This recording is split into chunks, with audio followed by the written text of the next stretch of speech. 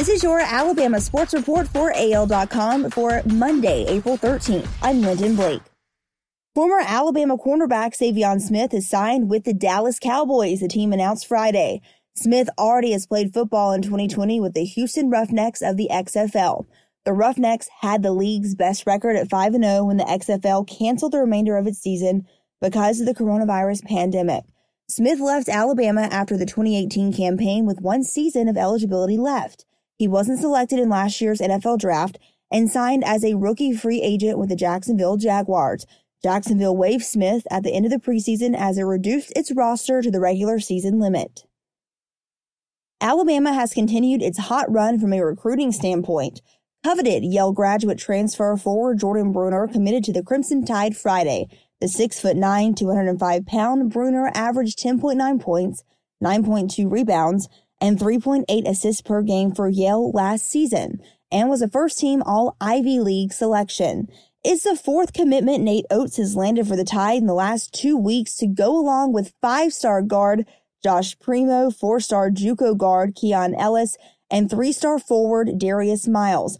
To get Bruner, Alabama beat out two teams that finished this past season ranked in the top 12, number 5 Baylor and number 12 Maryland. Tua Tagovailoa has been the subject of questions about his health in the final weeks leading up to the NFL draft later this month.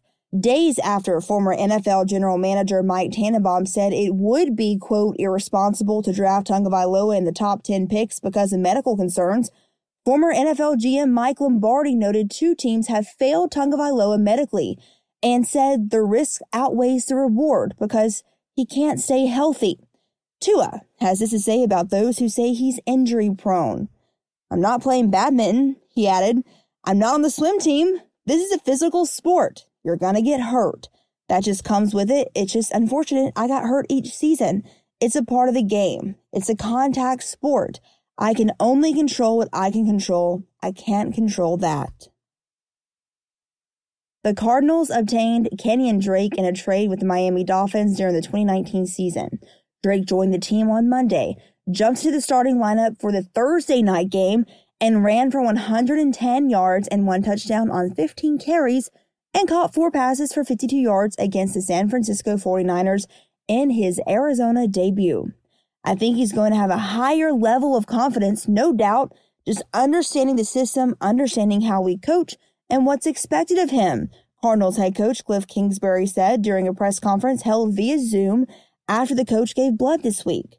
He went on to say he did a lot of that on the fly. "You see the explosiveness. You see what he can do in space, and we have to continue to do a great job of putting Drake in situations to be successful." That's your Alabama Sports Report for AL.com. Thanks for listening. I'm Lyndon Blake.